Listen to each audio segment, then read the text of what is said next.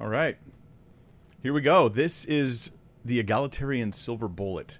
This is like the one verse for the egalitarian side that can tend to be like game over. Like the whole discussion is conquered by this verse. I'm going to explain what I mean by that, but I don't think I'm exaggerating.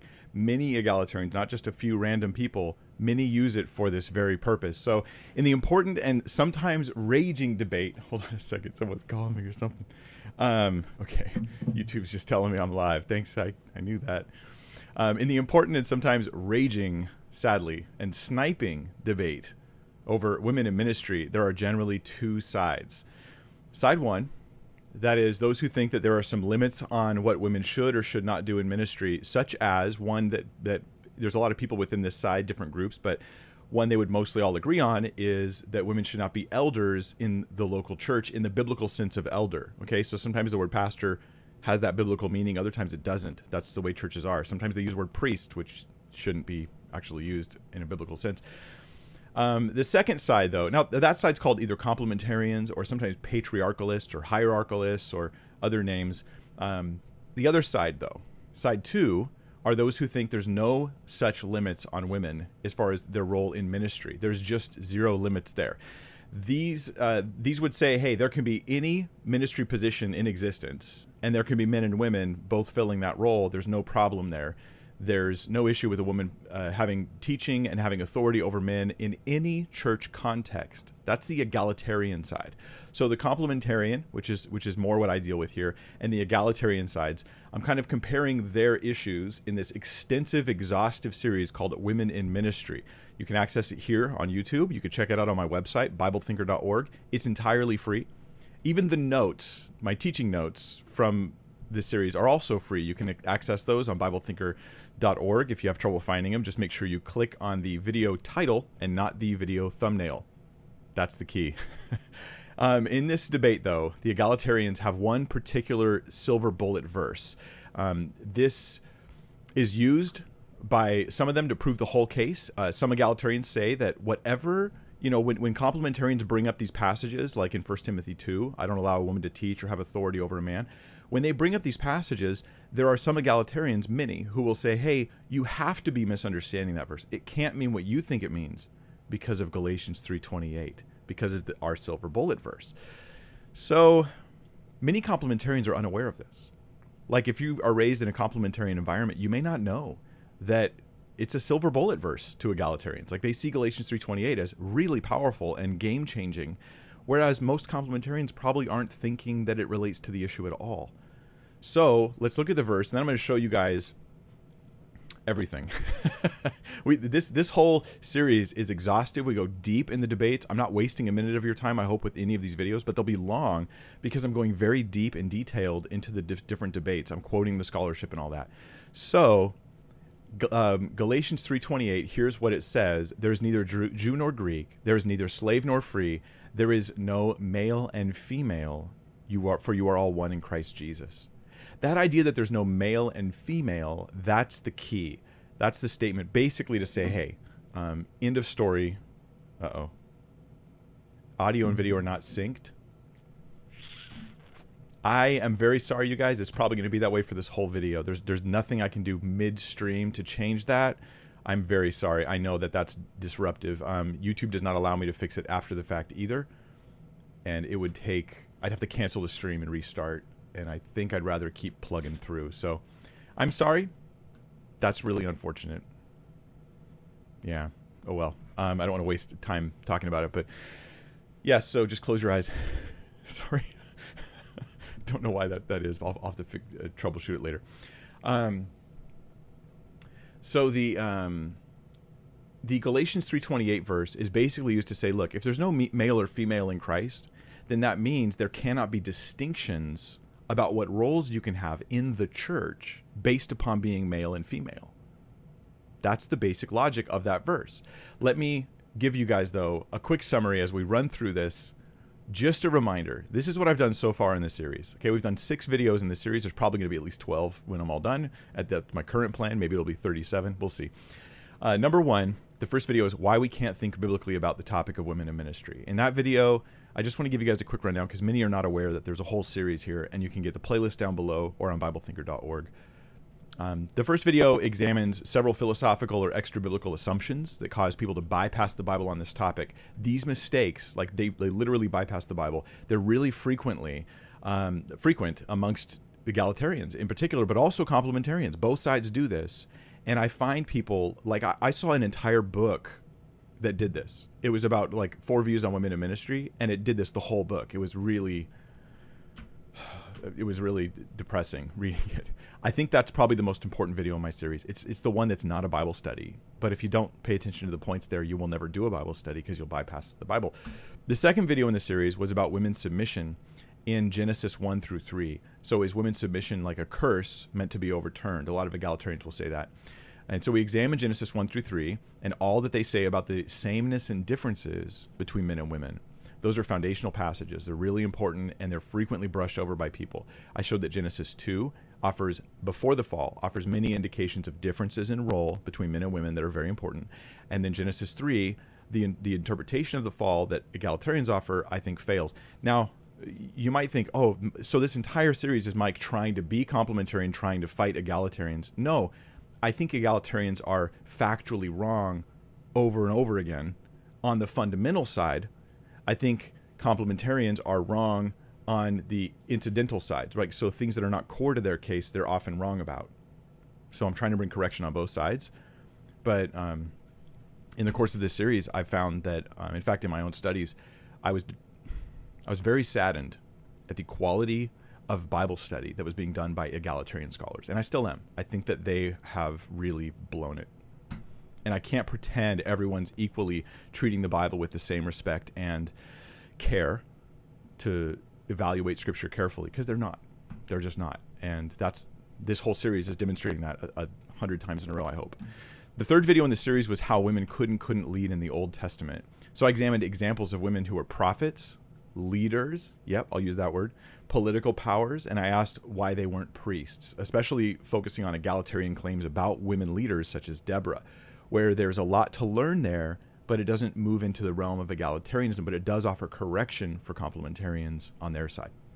The fourth video was women leaders in the New Testament, specifically whether they were overseers, deacons, or elders. Then the fifth video was women apostles. Were there women apostles, and what do we think about that if there were? How do we apply that? The sixth video last time was things I did not know as a complementarian. This was kind of like just a whole bunch of different things, and that video has timestamps so you can navigate through it. But it was a bunch of different passages of Scripture that egalitarians will bring up to try to make their case. So I hope that gives you guys the summary. I hope you find helpful. We're going today into part 7. Okay, this is each part should be able to stand alone. And that's why they're long videos, because it's like everything about this topic is in one video as opposed to spreading it out. So each video should be able to stand alone, but it's the entirety of the series that will give you the full teaching. And at the end, I will give you a summary. Okay, there'll be a full video of just summaries of my conclusions. I won't build a case. I'll just offer the conclusions so that you can have them all in one place for you to consider, because you do not have to agree with me, but you may want to consider these things because I'm trying to interact with the best scholars and their best arguments for both sides, especially for the egalitarian side. So as a reminder, forgive me for going on for a little bit before we get into the meat of today. As a reminder, there were years where as a teacher, Mike Winger, I would not answer questions about women in ministry. In fact, I told the mods, like for the Friday Q&A that I do every week, I was like, yeah, stop sending me questions for women in ministry. I don't know the answers yet. So do you get this? I wasn't like this convinced complementarian who's like going to push his views and he's going to be like this battling for these things no matter what. As I examined my heart, I wanted to change my mind to become egalitarian, maybe because of cultural pressures. That may be the reason why. It would just make it a lot easier to interact with the world. But after doing a really thorough study, after digging deep and spending months researching scholars from all sides, especially those who I didn't previously agree with, especially the egalitarians, I am more strongly convinced of the complementarian, soft complementarian view than I've ever been. I mean, I don't think this is even debatable. It shouldn't be debated. It really shouldn't be debated. I'm trying to, work through these topics one at a time, But where I thought we might find really good arguments, it was just not good arguments over and over again. That's my honest assessment. I know that people find that offensive because they think I'm insulting scholars, and egalitarian scholars might feel as though they're being personally attacked when I'm saying your arguments are bad. It's not a personal attack. You say that about other people's arguments all the time. So I have changed my mind on several things, but I'm still complementarian. Very much stronger than ever before. So here we go. This is the silver bullet passage, the egalitarian silver bullet passage, Galatians 3:28. It says there's no male or female. How do the egalitarians use this? Let me share with you and pay careful attention to this quote. This is how Cynthia Long Westfall uses this passage. Note this, because this is just showing you how you leverage Galatians 3:28 from an egalitarian perspective to force you to reinterpret other passages of the Bible. That's a pretty big deal to do that. She says, this does not override any identity of male and female that may be legitimately drawn from the creation account, but, right, her view of Galatians 3:28, it overrides certain theological constructs about the significance of what is differentiated in creation and negates the assumed correlation between the various functions in the church and gender roles. So you cannot go certain places with Genesis or with the idea of gender roles because of her interpretation. It becomes a rule. Galatians 3:28 becomes a rule for how you can interpret other things in the Bible. Let me share some other egalitarian quotes. This is also from Cynthia Long Westfall, who says, on the one hand, feminists and egalitarians claim that the verse removes religious and social disadvantages as well as boundaries in unequal racial, social, and gender power relationships. Paul Jewett even refers to it as the Magna Carta for humanity. Now, you might notice terms like unequal racial, social, and gender power relationships. That feels like modern feminism and critical theory, the terminology. So we could do a whole video on that topic, and that would be worth doing. I don't want to do it in this series, but I think that it may be that those who hold to critical theory are forced into egalitarian views because of their presuppositions, but that's another. I don't hold to critical theory, so it doesn't do that to me. So another one is this is from Rebecca Groothuis. Did you get that? I pronounced her name right, guys. Sorry, I did that wrong before. It's spelled Groothius, so I thought Groothius was correct, but it's Groothuis. Anyway, Rebecca Groothuis, who says it's probably the most important equality text for the egalitarians. Catch that. Probably the single most important text for their entire case. Now, it doesn't obviously seem to talk about women in ministry, but they're saying it's a key text for them. So it's not just me making it the silver bullet passage to make a straw man here. In Discovering Biblical Equality, page 134, it says, Ronald and Beverly Allen similarly call Galatians 3:28 the feminist credo of equality in their book, Liberation Traditionalism, Men and Women in Balance. The feminist credo of equality. So I'm not kidding, guys. This is a big deal that this verse is the silver bullet. I had to do a whole video on just this one verse, whereas I would have spent a lot less time on it on my own. It's like, no, if they're going to use it that strongly, we're going to need to talk about it in detail. So it really becomes the filter. Let me share with you a quote from Bruce. F.F. Bruce. This is Rebecca Groothuis quoting F.F. Bruce. But she says, F.F. Bruce declares that Paul states the basic principle here. If restrictions on it, the basic principle is Galatians 3:28, by the way. And if restrictions on that, like women can't be elders, if restrictions on it are found elsewhere in the Pauline corpus, as in 1 Corinthians 14:34 or 1 Timothy 2:11, they are to be understood in relation to Galatians 3:28, not vice versa.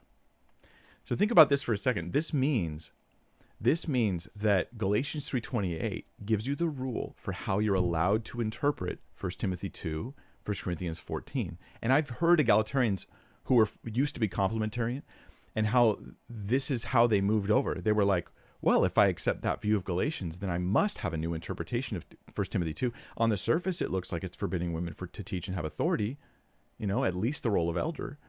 But that can't be the case because Galatians. So let's find a new interpretation. This becomes the rule for how you interpret the rest of the Bible. That's always a questionable issue, a questionable thing. And that's the issue we have today. Here's the big question. One question for today's video. Is that right? Is it right that there's a rule that Galatians 3:28 limits how I can interpret other passages that seem to be talking about women and men and their relationship in marriage and especially in the church? Does it become the rule? Is it the silver bullet? So we're going to look through it in detail today. Here we go. Galatians 3:28. Someone says one verse to rule them all. I saw that, KL. I don't usually look at the live chat, but I saw that. That was good. One verse to rule them all. There is neither Jew nor Greek. There is neither slave nor free. There is no male and female, for you are all one in Christ Jesus. There's some things that are important. Just as a Bible teacher, I want to give you some background, okay? There's just some big, broad, sweeping things to know about Galatians 3:28 before we get further. And one of them is that, notice how, and here the ESV presents the Greek well, like because it says there's neither Jew nor Greek, so the connection is the word nor. Then it says there is neither slave nor free. Then it says there's no male and female.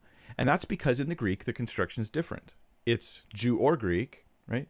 Slave nor free, and then it's male and female. And there's a different connector. It's the word kai in Greek. Why is that significant? Well, a lot of commentators agree here. This seems to be hearkening back to Genesis 1:27. In Genesis 1:27, it says God made them male and female. And that fits the Greek translation Paul had at the time.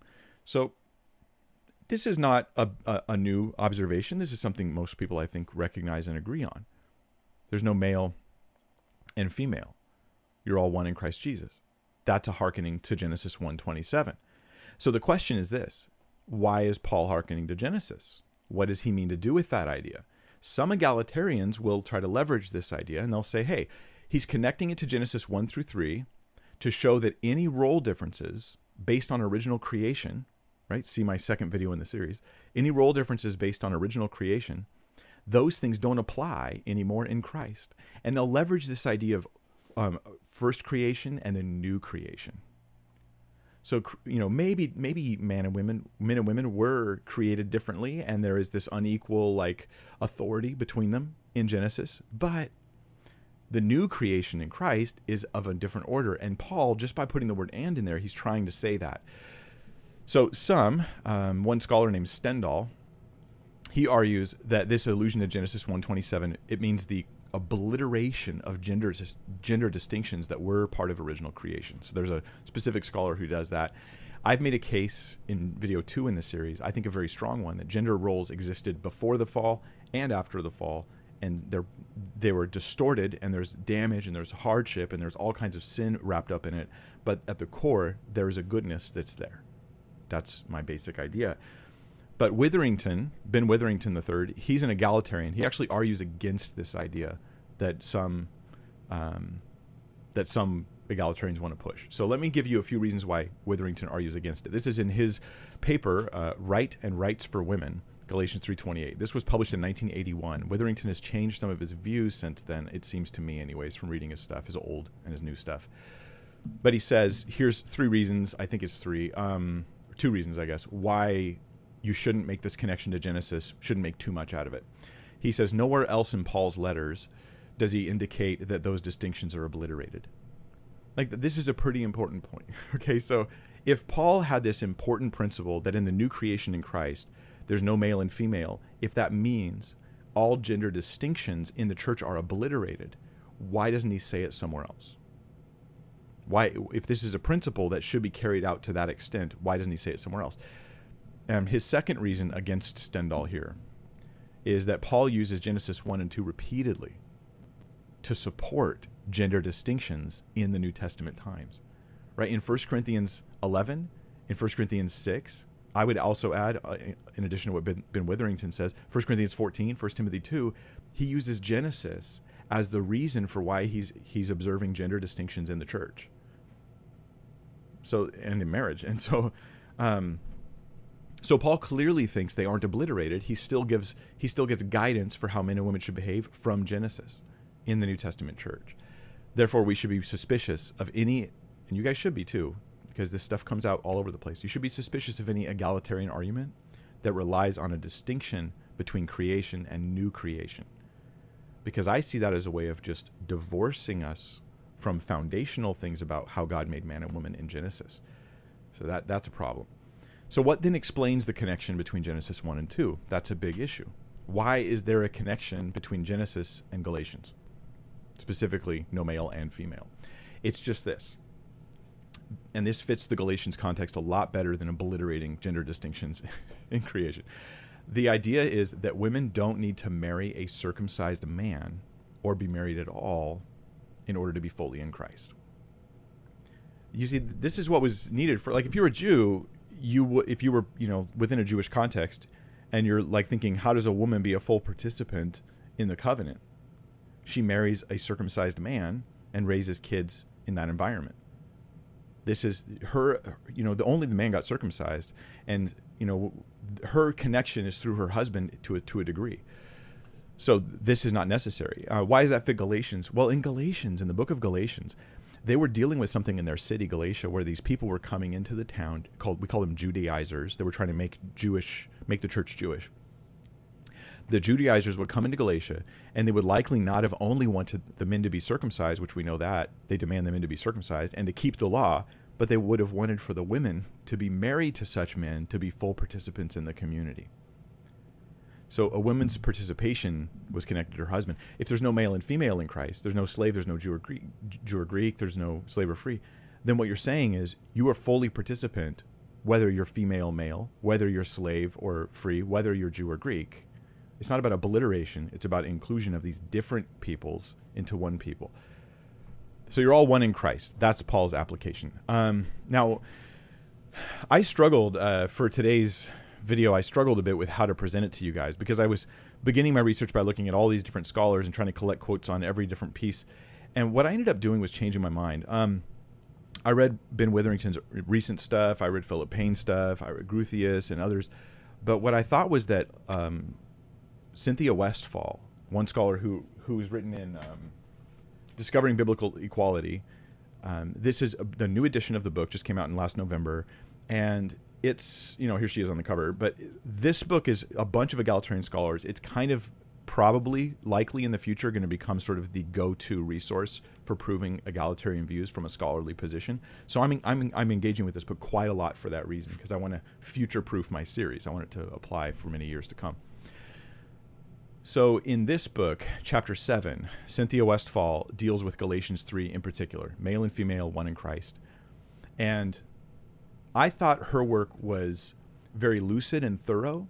It was less, I hate to say these terms, okay? It was less meandering or hard to follow than some of the other work, where I was like, wait, I hear you saying a lot of things, but I can't see your argument. I don't know what your actual argument is. It's more like you're preaching and not teaching kind of thing. I thought Westfall's work was more lucid and easier to follow. So her case looks like this.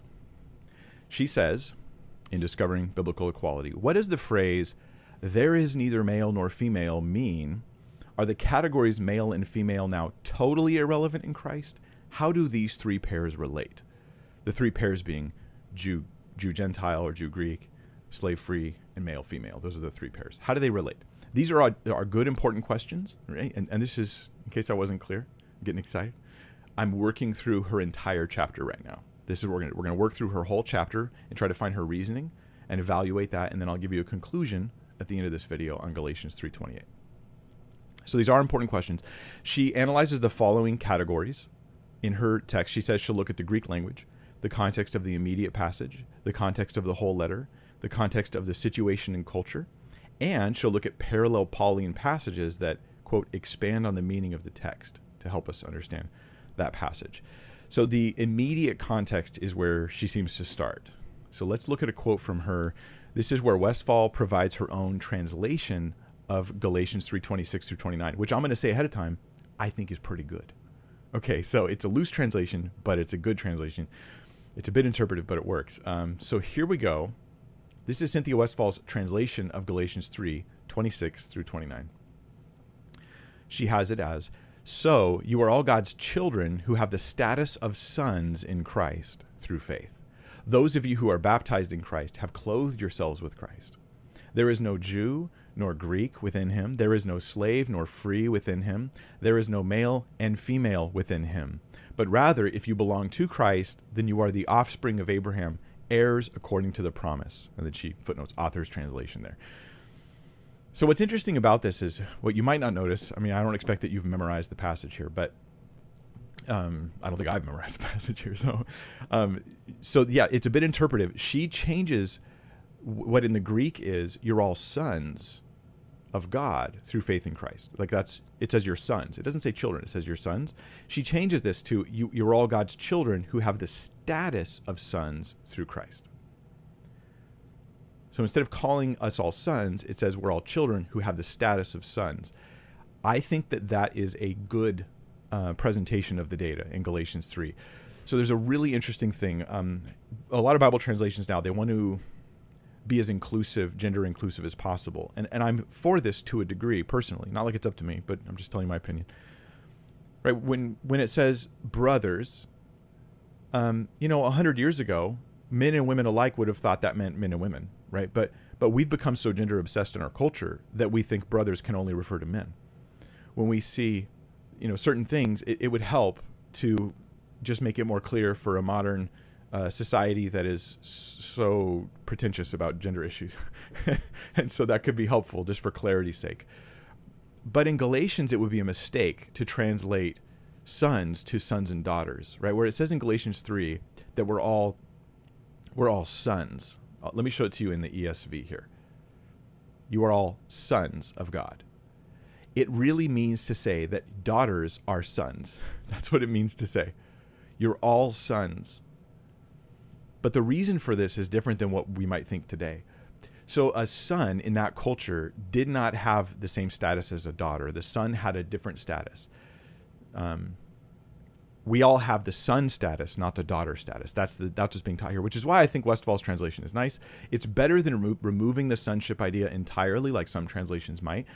Instead, it just keeps us from missing out. It's not saying, hey, ladies, you're all male. It's not saying that. It's saying you have the status of sons. Anyway, that's a good translation. I like that.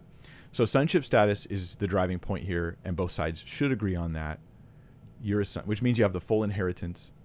You don't marry outside the family. You're not like passing through and you'll become part of another family or something, right? You have a full inheritance. You carry the family name. You have more rights before your family. Anyway, do you get that? Your status is raised, and men and women all have that status. Good stuff. Now, the whole debate is going to hinge on what sonship status means, and particularly how far you could stretch it. Can I stretch sonship status to mean, therefore, I could be an elder too? Therefore, submission in marriage is obviously wrong if we both have that status.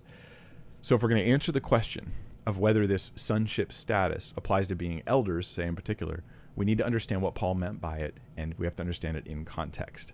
So the context gives us, and here I'm going to show you my awesome graphic creating skills.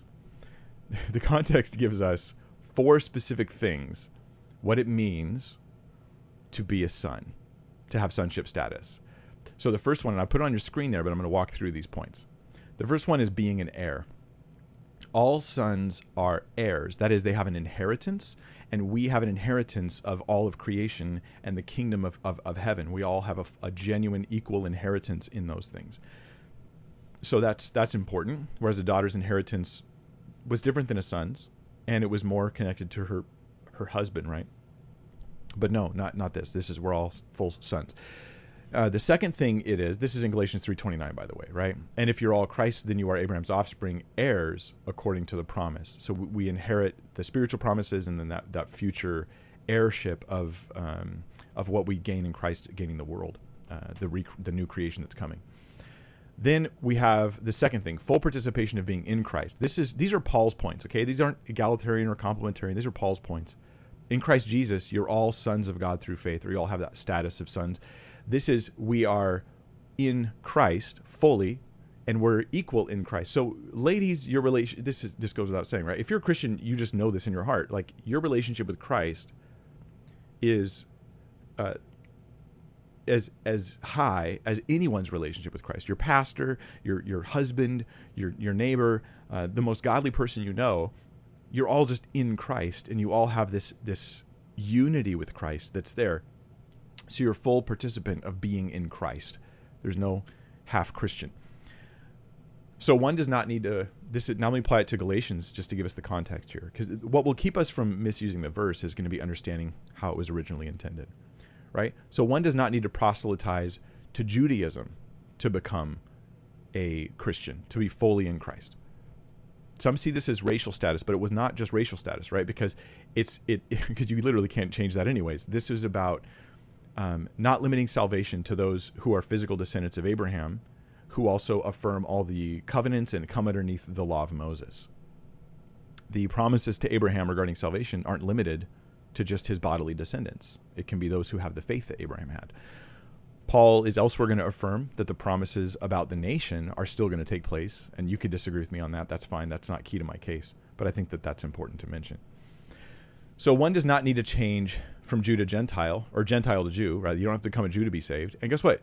Whether you're slave or free, it doesn't matter. Your societal status doesn't matter as it relates to being in Christ.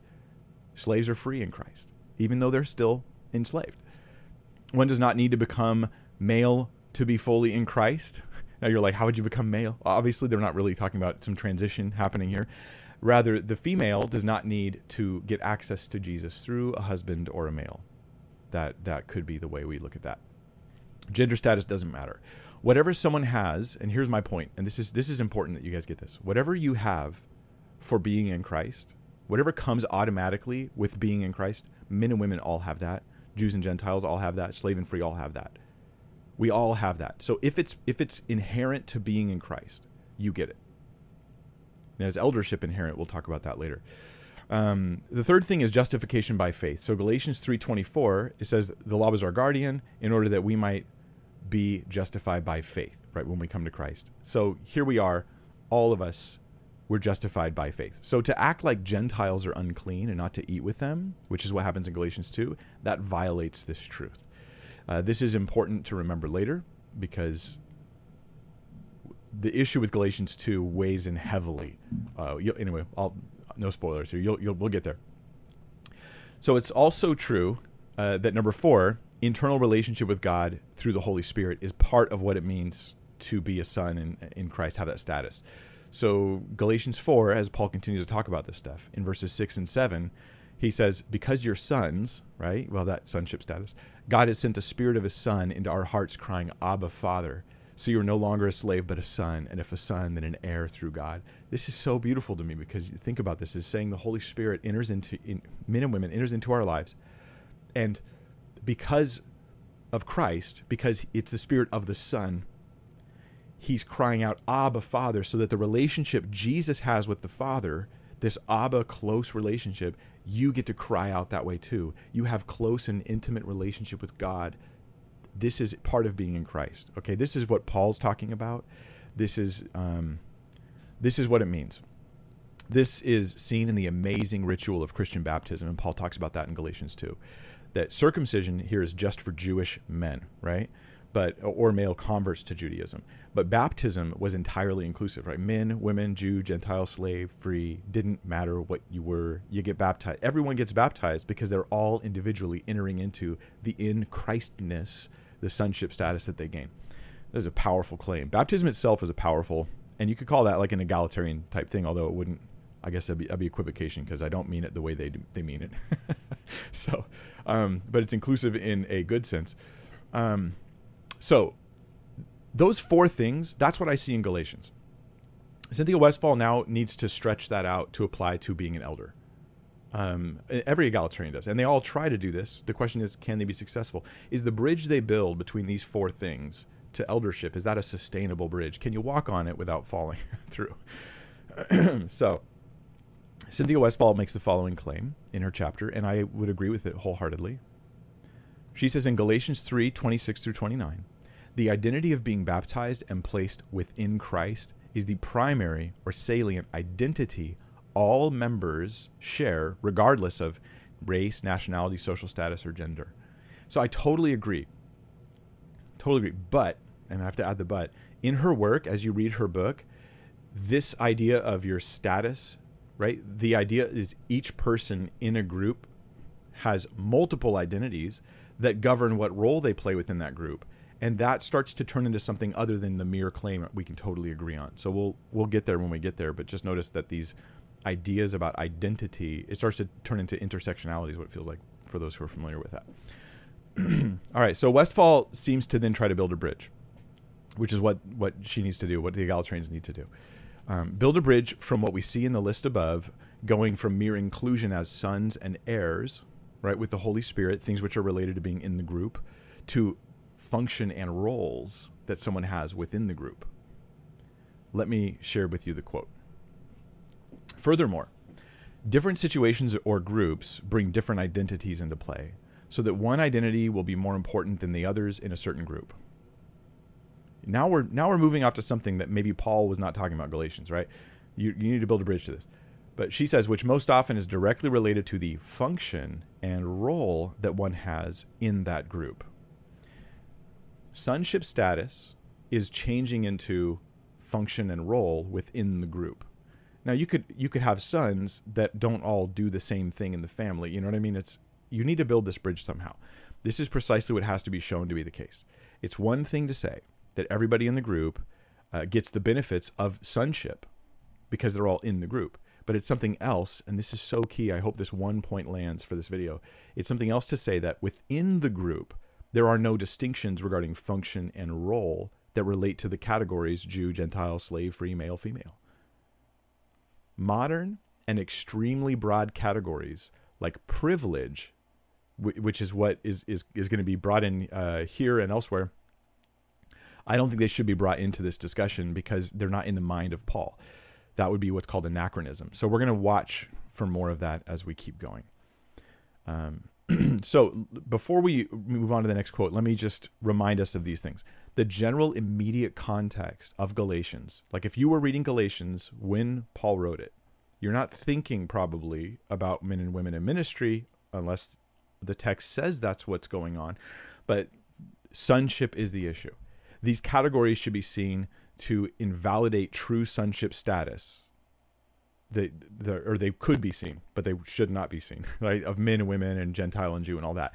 Because in the Judaizers' culture, which is the dilemma, the chaos that was going on in Galatia, these categories were being raised up to cause, you're not really fully a son. You're not really fully in Christ. You don't have the full sonship status. You need to do X, Y, Z before you can have it. So with Gentiles, to the Judaizers, Gentiles had to proselytize. They could then be somewhat included, right? They had to become Jewish, get circumcised, and they're still not really a child of Abraham or an heir of the promises that he gets. Slaves, they had lesser status when it comes to all things. They couldn't be equal in sonship in the eyes of the culture or Roman law. Sons would inherit what slaves would not in that culture. Sons had a relationship with their father that a slave did not with the master, but in Christ, they're all seen as sons. And women kept the family. Women did not get the family inheritance. It went to the men. This is their culture, right? So they're seen as not carrying on the family name in the same way, right? You marry into a husband, and he carries together. You carried on, but it's through him. The women married outside the family. They had lower access to what their husbands inherited, and a daughter didn't have the same relationship with her father that a son did. She didn't carry on the name or the legacy. So, saying that all these categories, no, in Christ it's totally different. You know, in relationship with God, in the presence of the Spirit, and in the justification that you have in Christ, and in your future inheritance and glory that's coming. These are the things Paul's concerned about. So how do you extend it? That's what the rest of this video is about. Is can they extend the things Paul's concerned about in Galatians to eldership status for women in the body of Christ? So one way to extend the application of Galatians 3:28 is by saying that one in Christ just means equal in all respects. Now, this is not, to my knowledge, anything that Cynthia Westphal says, but there are some egalitarians who make this claim. So some egalitarians will say, if we're one in Christ, let me put it back on the screen for you. Galatians 3, it says, for you are all one in Christ Jesus. So if there's no male and female, we're one, we're all equal in all respects. And they lean on the meaning of the word one.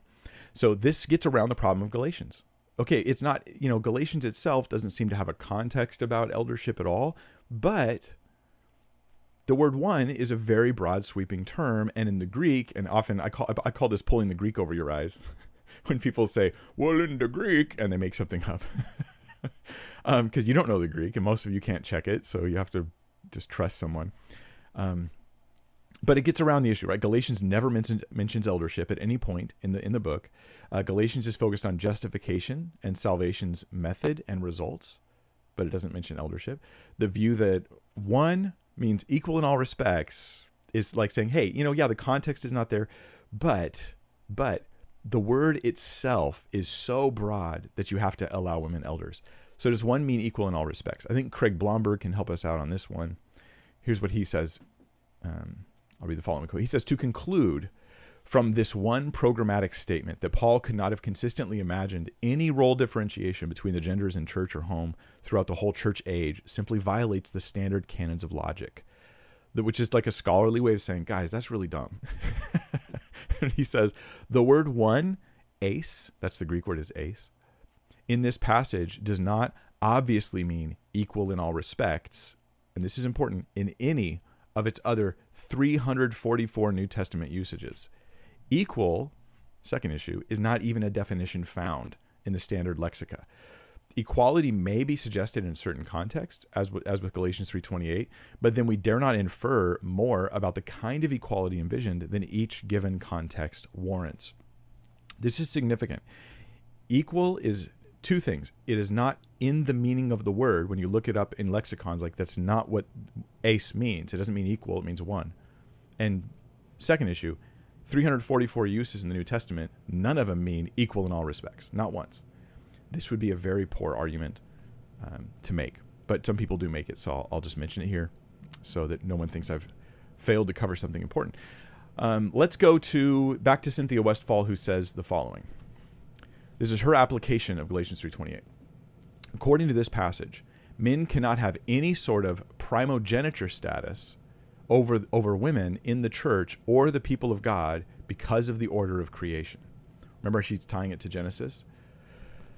So we should note that she's really broadened the application, at least from the obvious things Paul's talking about, right? Justification, sonship status, that you're an heir in Christ, you have closeness with the Father through the Spirit, those types of things.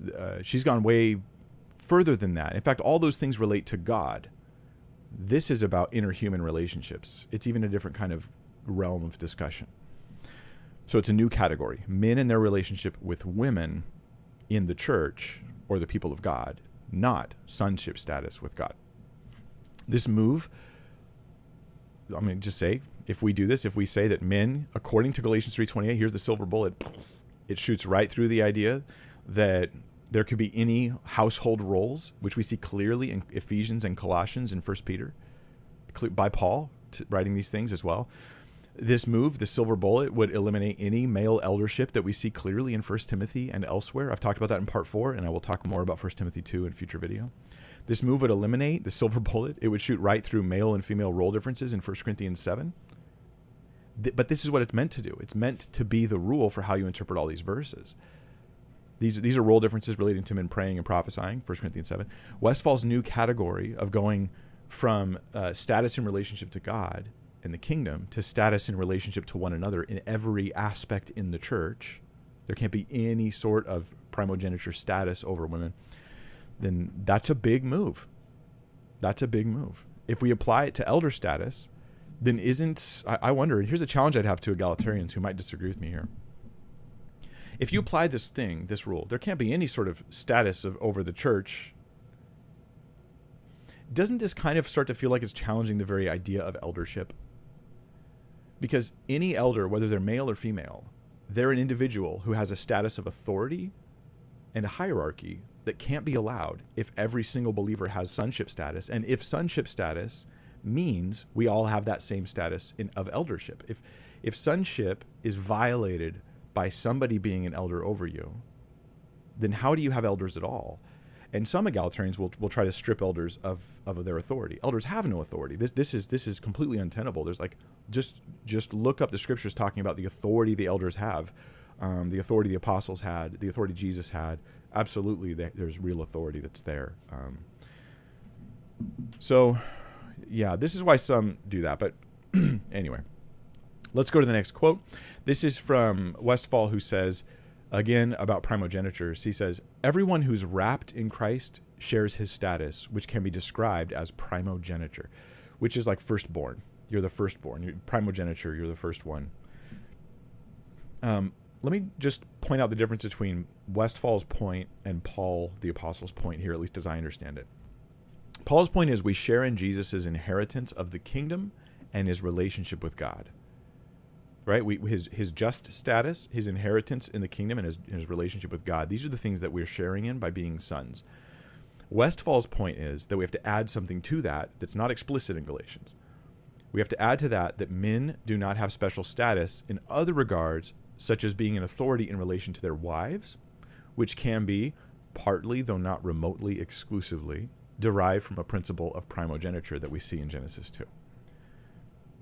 I do think we see a principle of primogeniture in Genesis 2. However, I would have to say, to reduce the complementarian argument to, oh, it's just primogeniture, is to ignore like 6 lines of reasoning that give a strong reason to see a Genesis 2 thing going on there, only one of them being that primogeniture thing.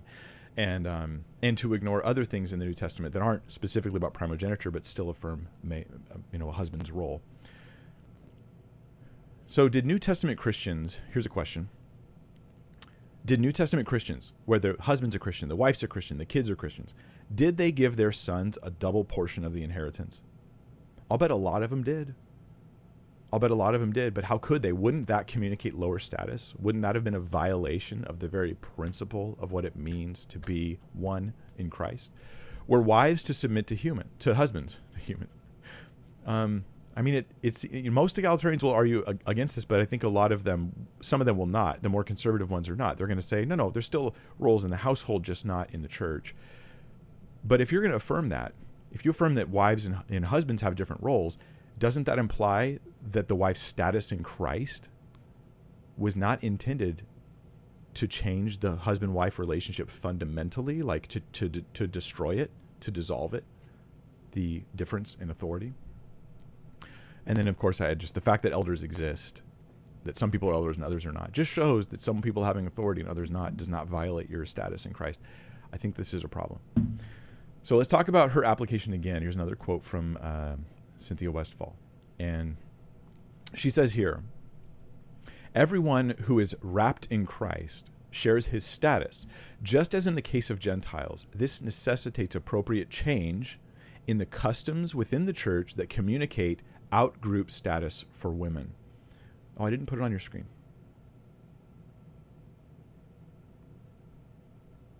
Because I don't have it. Okay, it would actually take me a minute to pull it up. I just failed. I'd like to blame a cat, but I can't. It's my fault. I'll read it one more time, though, right? Everyone who's wrapped in Christ shares his status, just as in the case of Gentiles. This necessitates appropriate change in the customs within the church that communicate out-group status for women. Note the phrase out-group. It's very important for Westphal's case, and I'd like to talk about it in a moment. So here's a key issue. Does male-only eldership communicate out-group status for women? Now, you could say, hey, Galatians 2 supports this, because in Galatians 2, Paul argues with Peter and those with him because the Jews wouldn't eat with the Gentiles. And this communicated a type of out-group status to them. And so Paul sees this as being a conflict where they're challenging their very nature of being in Christ. And so he rails against it. And in Galatians 2 and 3, he goes on to talk about it in more detail. Okay, so there's a case that could be made there. I'll talk more about Galatians 2 a little bit later. Against that view is that elders are not in Christ in a greater sense than non-elders. Are elders more Christian? Are women told that the reason why they wouldn't be elders is because they're less Christian? Or is it that it feels like outgrouping because that's the way we use the term today that probably would have meant nothing to Paul at the time? So not being an elder has no communication of being outside the group of those who are in Christ. And here's where I think the outgroup terminology becomes really important in Westphal's work and others too. Outgroup is a modern term that has heavy meaning. And outgroup, when it comes to Galatians, if you want to use the term outgrouping, Paul doesn't want you to outgroup Gentiles. I would agree if you mean by outgrouping telling them they're not really in Christ. That's outgrouping. So if we're going to use outgrouping with Galatians, outgrouping means telling someone they're not in Christ. They're not fully saved. They're not fully cleansed. They're not full participants of what it means to just be in Christ fully. But the shoe flips. Is that even a term? The flip flops.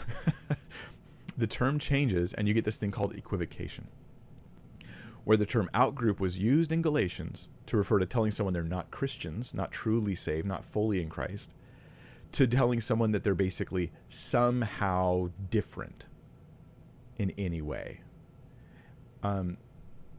If outgroup means not fully Christian, that's how it is in Galatians.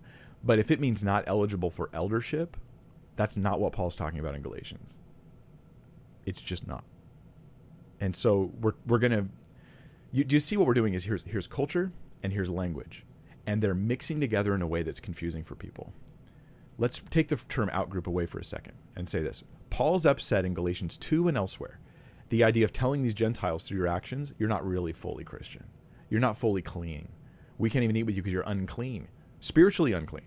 You're not fully justified in Christ. You don't have the full sonship status. You got to become a Jew to get the full status. And he's opposed to this because it means they're outside of Christ ultimately. And Westfall wants to change the issue and make it about eldership and say, well, telling someone you can't be an elder is telling them they're an out group. But I don't see the connection. So we're building a bridge ultimately here that's not there. Let's go to number 17. This one says here, this is Cynthia Westfall again. Being justified and putting on Christ at baptism entails all the benefits of membership in the context of Galatians. Now, this is actually what everyone agrees on, okay? We agree on this. And again, I'm evaluating the bridge, right? There's the stuff Paul says that we're all agreeing on, and there's the question of can you bridge that over to eldership? So we're just going to keep looking at different ways of bridging to consider whether those work.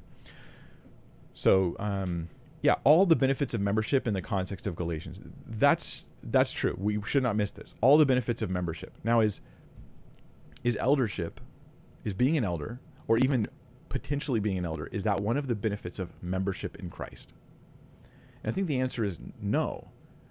It's necessary. You have to be a Christian to be an elder, but it's not sufficient. It's not like every Christian is automatically like qualified to be an elder. It's insufficient. So unless every Christian can be an elder, not just potentially if they fit other requirements, right? No. If every Christian is part of the benefits of membership, you're in Christ, means you can be an elder. Like, that's all I need. Hey, here's my card. I'm in Christ. I can be an elder.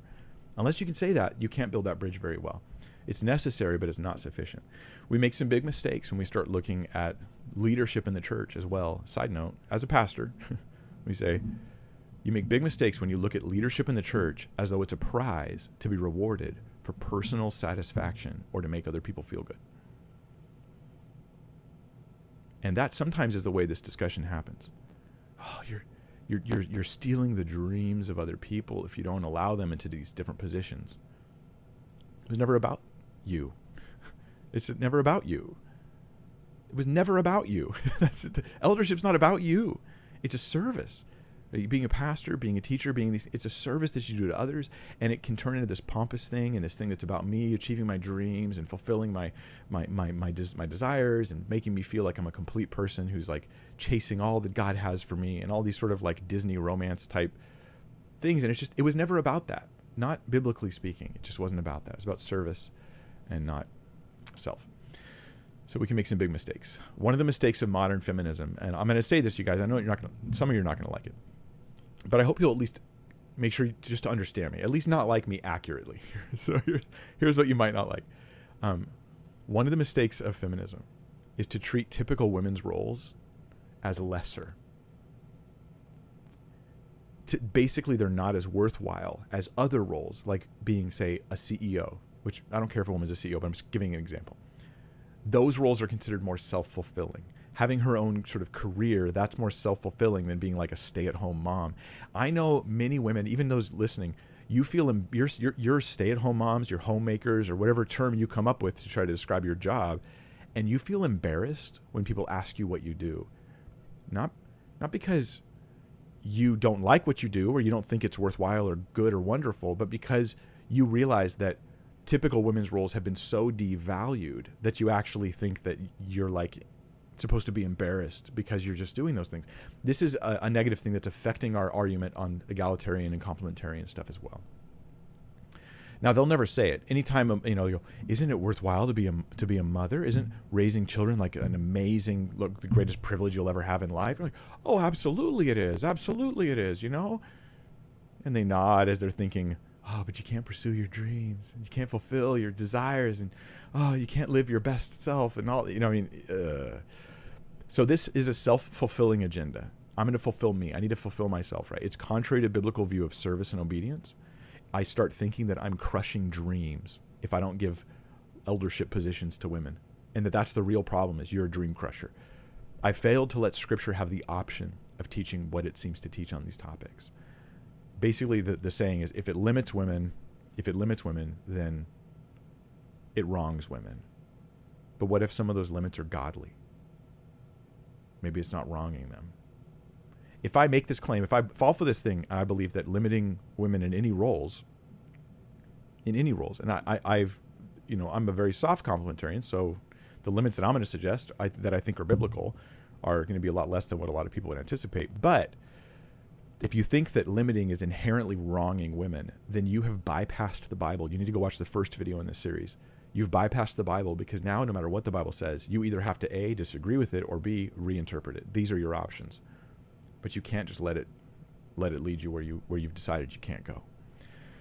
So here's an analogy by Westphal to see another option, another way of creating a bridge. How she bridges from status in Christ to function in the church, from status to function, from being in Jesus to eldership. And it's an analogy she offers, and it's kind of a longer quote, but I think it helps us understand. So she says here, the point of the metaphor is to say that believers' location in Christ can be viewed like an enveloping garment in which all differences are subsumed under the identity of being in Christ. Notice how big it got? All differences are subsumed under the identity of being in Christ. It has the same effect of members of a choir wearing a choir robe, so that the audience is not distracted by the differences or individuality among the people in the choir. The primary identity of a choir member is that, in that context, is that each one is part of the choir, and the function of every member of the choir is singing. So the metaphor is sonship. The biblical metaphor is sonship, right? Her application is all differences are subsumed. This is, I hope that the exegetical stuff I did earlier with Galatians, looking at the specific things Paul applies sonship to, that you see this is a strong expansion. She's radically expanded beyond Paul's list of things he cares about and is concerned about in Galatians. It's by nature going beyond the meaning of the passage, way beyond. You would have read Galatians and never thought about eldership, and eldership never would have occurred to you in the book. Paul's metaphor is about sonship and how it relates to belonging and inheritance in Christ, but Westphal's metaphor is very different. Her metaphor is about function and role in interacting with each other within that body of Christ. His is about status of being in Christ. Hers is about function, different functions within Christ, and her analogy is that of a choir, which analogies are helpful, but they can be slippery because they get you to picture things a certain way that you haven't yet established to be the case. Let's look at Westphal's equivocation or the equivalence she makes between Jew and Gentile and male and female. This is quote number 19. All right. We may confidently conclude, she says, and she puts this in italics herself because she's like, I want you to get this point, right? We may confidently conclude that the ways and contexts in which there's no male and female inside him will correspond to the ways and contexts that Paul is talking about in Galatians, in which there is no Jew or Greek inside him. Now, I'm going to agree with that statement. I fully agree with that statement, but I deny that makes it about roles in the church, because it wasn't about roles in the church in Galatians, so it's not about roles in the church because we're limiting it to the context that Paul is talking about, even according to Westphal. So if we limit ourselves to Paul's application, then the whole discussion seems like we're just taking stuff out of context. Do you see how like these broad sweeping statements you can get, but they're presuming there's a bridge that they have not yet demonstrated exists. And so it takes you to a place you weren't supposed to go. So this is another way that Westphal builds a bridge. It's through conflating these different concepts. So see if you can follow. This is a little bit heady, the stuff we're doing today, as far as the kind of like, you're trying to jump into someone else's head and understand how they're conceiving something, how they perceive it, and then you're jumping into the scripture to see if the scripture's perceiving it, the same conception is the same there. So here we go. See if you can notice in this rather long quote, if you can notice what is happening here, where the problems might be, where the conflation of different concepts is, and then I'll walk you through it. Identity in Christ cuts across competing identities of heritage, race, genetics, or one's genitals. This was revolutionary for Jewish believers, since it was inconceivable that an uncircumcised male could be a full participant in spiritual functions in the people of God. And if representation of Jesus were dependent on one's body being like the body of Jesus, a Jew would never agree that an uncircumcised man's body could represent Jesus's circumcised body. But Paul's teaching that a Gentile male is now wrapped up in Christ like a garment means that he's fully identified with Christ, and circumcision is now a circumcision of the heart rather than the physical body. Consequently, a Gentile male can represent Christ in any function because of the condition of his heart. Even though in Judaism, his body, genitals, would disqualify him from full participation, the implications for women are that they are also fully identify with Christ in the same way. So the fact that one's genitals are not like Jesus's similarly does not disqualify women from representing Christ in any function. I think a Jew would say that it's a little crass to just talk about it in terms of one's genitals. I think a Jew would think that even today, even a non-Christian Jew, it's not just your genitals. It's about making a covenant with God that you're not under. You're not in the covenant. And I think that they would make it about a lot more than that. So it's a bit crass to just reduce it to that. But they would think that that's a piece of the issue, yeah. So we can agree with the first part of this quote. We can agree with the first part, but not the rest. Because what happens is she moves categories. She moves categories from talking about belonging to Christ to representing Christ. Aren't these different issues? She goes from belonging to Christ to representing Christ. Do you see it? It's on your screen here. Right? We all belong to Christ, but full participation in spiritual functions in the people of God. And if representation of Jesus, now we're talking about representation of Christ. Where does Paul talk about that in Galatians? Anywhere. Is it in Galatians at all? I don't know if representation comes up. Consequently, a Gentile male, she says, can represent Christ in any function. And that's the second move. So the first move is to go from being in Christ to representing Christ. The second move is to go from representing Christ to in a really broad thing. I'm going to represent Christ in any function. So then her conclusion at the end of the statement is, Jesus similarly does not disqualify women from representing Christ in any function. Now, if you had just read Galatians and you'd asked, is Paul talking about representing Jesus in any function? I mean, it would have been like, it just doesn't seem like he's talking about that. I mean, whatever his views are on that, it doesn't seem to be in Galatians. So here's several problems with this idea, with this bridge that's without clear justification has jumped into representing Christ in any function. Problem number one, right? Being in Christ is related by Paul to sonship status between you and God, being the seed of Abraham by faith, right? And heirship, having the Holy Spirit, and being justified. These four issues. Turning from that into a discussion of, quote, representing Christ in any function is to change the subject without Paul giving you permission to do that. Even though Christians, here's problem number two, even though Christians do represent Christ to an extent, this isn't what Paul's discussing in Galatians. He does talk about us representing Jesus in other places, but not really in Galatians. Galatians, the topic is salvation, justification, how we get saved, what the results of our salvation are, but not specifically representation. It doesn't come up. Point number three, in 1 Corinthians 7 and Ephesians 5, we have indications from Paul, right, that male and female have different ways of representing Christ when it comes to their inner relations. These are passages that directly talk about representing Christ in our different functions. And specifically, based on gender, 1 Corinthians 7 and Ephesians 5 show we don't do it the same way. This means that we've taken a passage, Galatians 3:28, that's not about representing Christ in all of our functions, and we've made it about that, and we've ignored passages that do talk about that in relation to gender.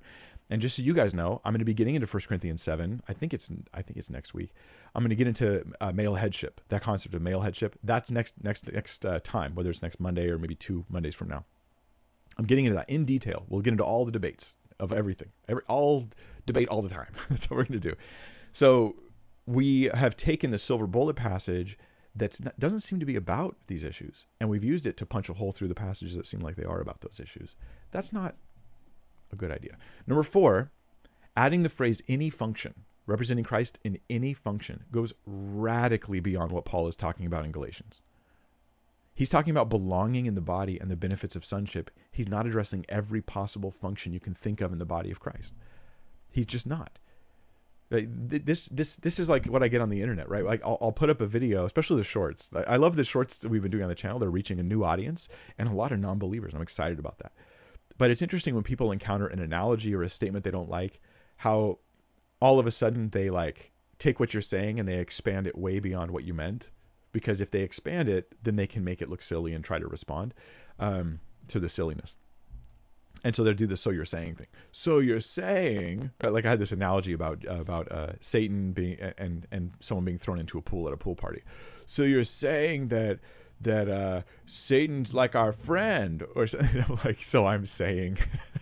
It's amazing how bad people are at understanding certain things when it's inconvenient for them. So yeah, it's a skill we all have. So now I want you to look at it again, okay? Look at it again and notice the switcheroo. Notice in this long quote, because this is where the rubber meets the road. This is where you can't phase out. You can't lose your attention. You have to read and think about the words on the screen.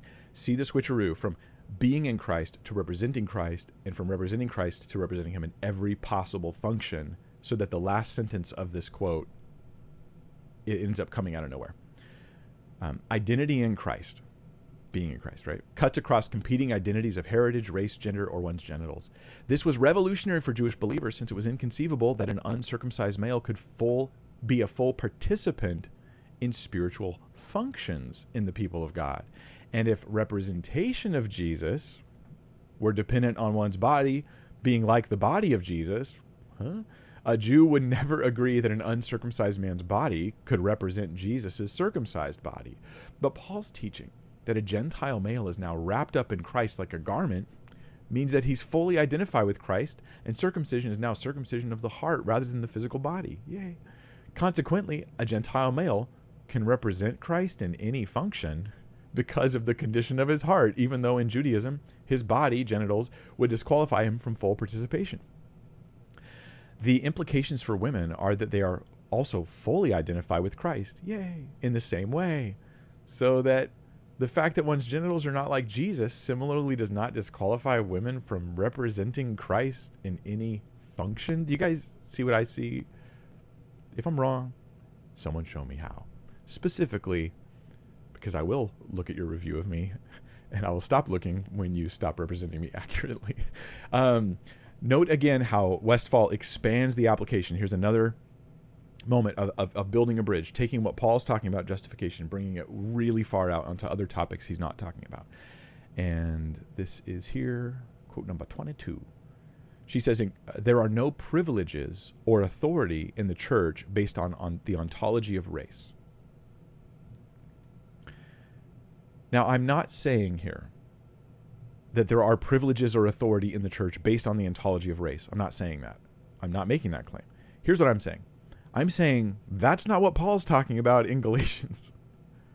Privileges and authority in the church based on, he's talking about being in the church at all. Being fully justified and cleansed in the church. He's talking about that. That's the issue at hand. Paul mentions specific benefits of being in Christ, and they do not encompass all conceivable privileges or authority.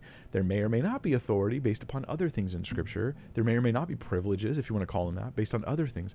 But he's just not talking about that. For example, based on Galatians 3:28, It would be wrong to say people are not fully part of the body of Christ due to social status, gender, or Jewish law keeping. But it does not automatically follow that anyone who's fully part of the body of Christ can be an elder in it. It might be the case. It might not be the case. I'm not saying Galatians 3:28 proves the complementarians are right. Right? I'm just saying you have to look at passages that teach on those issues, not passages that don't, if you want to be able to understand it. Now, whatever our interpretation of 1 Timothy 2, we have to make sure it works with Galatians 3. I'm just saying Galatians 3 is not about the same thing as Timothy 2, and that's important. So here we go again. Here's another move. Same move over and over again. In the context of Galatians, when Paul makes there is no slave nor free, there is no male and female, parallel to there's no Jew or Greek, right in the middle of his argument, he's indicating that a similar scope of change in the culture, social practices, and authority structure of the church needs to be implemented to abolish entitlement and discrimination in the church in these other core social relationships. Now, here's the question. When I read that statement, a lot of you are probably like, yeah, like, I don't know about all the logic of it, but it just feels right. It feels right. It feels good. Let's abolish entitlement and discrimination. Let's do this thing, you know? The culture, the social practices, the authority structure of the church has to be changed so that these categories, Jew, Greek, male, female, slave free, that they cannot be seen in respect to those things. There's two issues. There's two reasons why I find this unconvincing and other people, I think, do. One, Paul doesn't say those words. Does he say entitlement? Does he say discrimination? Does he say authority structure in the church? Does he say culture or social practices? These are all big buzzwords today, but they're not things that Paul talks about. He's offering, and I'll say this again, and I'm going to say it 1,000,000 times if I have to. He's offering sonship status that the people of God have. He's not giving an overarching abolishment of differences some people would call entitlement, some people would call discrimination in human relationships within the church. He's just affirming they all have sonship status. In other words, Westphal changes two things when she moves to application of Genesis 3:28. She reads it, observes it well, but when she applies it, there's an exegetical problem and a philosophical problem. Sub-point number one, on point number one of why I don't accept this argument. The exegetical problem is this. She changes from Paul's focus on relationship with God and general oneness in the body to social dynamics of power, privilege, discrimination, entitlement, these things, and general to social dynamics of how men and women interact, an issue which does not appear in Galatians anywhere. That's the exegetical problem, right? We're saying Paul. So you're saying to Paul. So you're saying, and I think that it's just not there. There's a philosophical problem too. She emphasizes entitlement and discrimination, as the summary of Paul's concerns. Right? These are the things. He wants to abolish entitlement and discrimination. That's the summary of what Paul's worried about. But these words carry wide-ranging meaning in the wake of feminism and critical theory that I'm not trying to make boogeymen, right? Like, let's just be sober-minded here. They do honestly carry wide-ranging meaning in the dictionary that they did not carry, 200 years ago or 2,000 years ago for that matter. They're not the same as the issues addressed in Scripture. Here's Paul. Paul's saying, hey, don't act like every Christian's not fully a Christian and totally justified. They're all given sonship status. They're all made an heir of the coming kingdom. They're given the Holy Spirit. They have deep relationship with God the Father. They are clean in Christ. Here's Westphal. All the issues of discrimination and entitlement that critical theory or feminism targets are being affirmed by Paul here. So voting, equal pay, women in leadership, women not having to submit to their husbands in the old school sense. All that's now, some of those things may or may not be good. My big issue is, don't project those things onto Paul when he's not talking about that, right? This is a philosophical problem. I've brought in philosophies I've bought into that Paul didn't know about, and probably didn't agree with, didn't know about though, and I've projected them onto the text of Galatians so that this becomes what's called a feminist reading of Scripture. When you have a feminist reading of Scripture, a liberation theology reading of Scripture, what you do is you're bringing these philosophical commitments into your understanding of Scripture that color what you see. and they basically turn the Bible into an anachronistic document for you. I read it, and everything fits into whatever sort of social issues that I'm, focused on, whether the original author would have agreed with that or not. So now here's a legitimate pushback you might have. It's about Galatians 2. You might say, Mike, Galatians 2 proves her point because it relates to social interactions, right? As you survey Galatians, it doesn't look like it's very social, but Galatians 2 is social, right? Galatians 2. So we're going to read through a portion of Galatians 2, and we're going to ask if this builds a bridge to social and issues of discrimination. And it will look like it does because you're wired to think that way. But if you look at it in the context of the whole book of Galatians and what Paul is talking about, you find that you are just being anachronistic. You're reading your concerns into Scripture instead of getting Scripture's concerns. So let's see if I can make good on that claim here. Galatians 2:11. When Cephas, that's Peter, or Cephas, or dude, some people call him dude. When Cephas came to Antioch, I opposed him to his face because he stood condemned. So here, Peter visits Antioch, and Paul's like, he really, really blew it in a big way. And then now he's going to explain why. For before, certain men came from James, that is from Jerusalem. He was eating with the Gentiles. This is what Peter was doing. He ate with the Gentiles.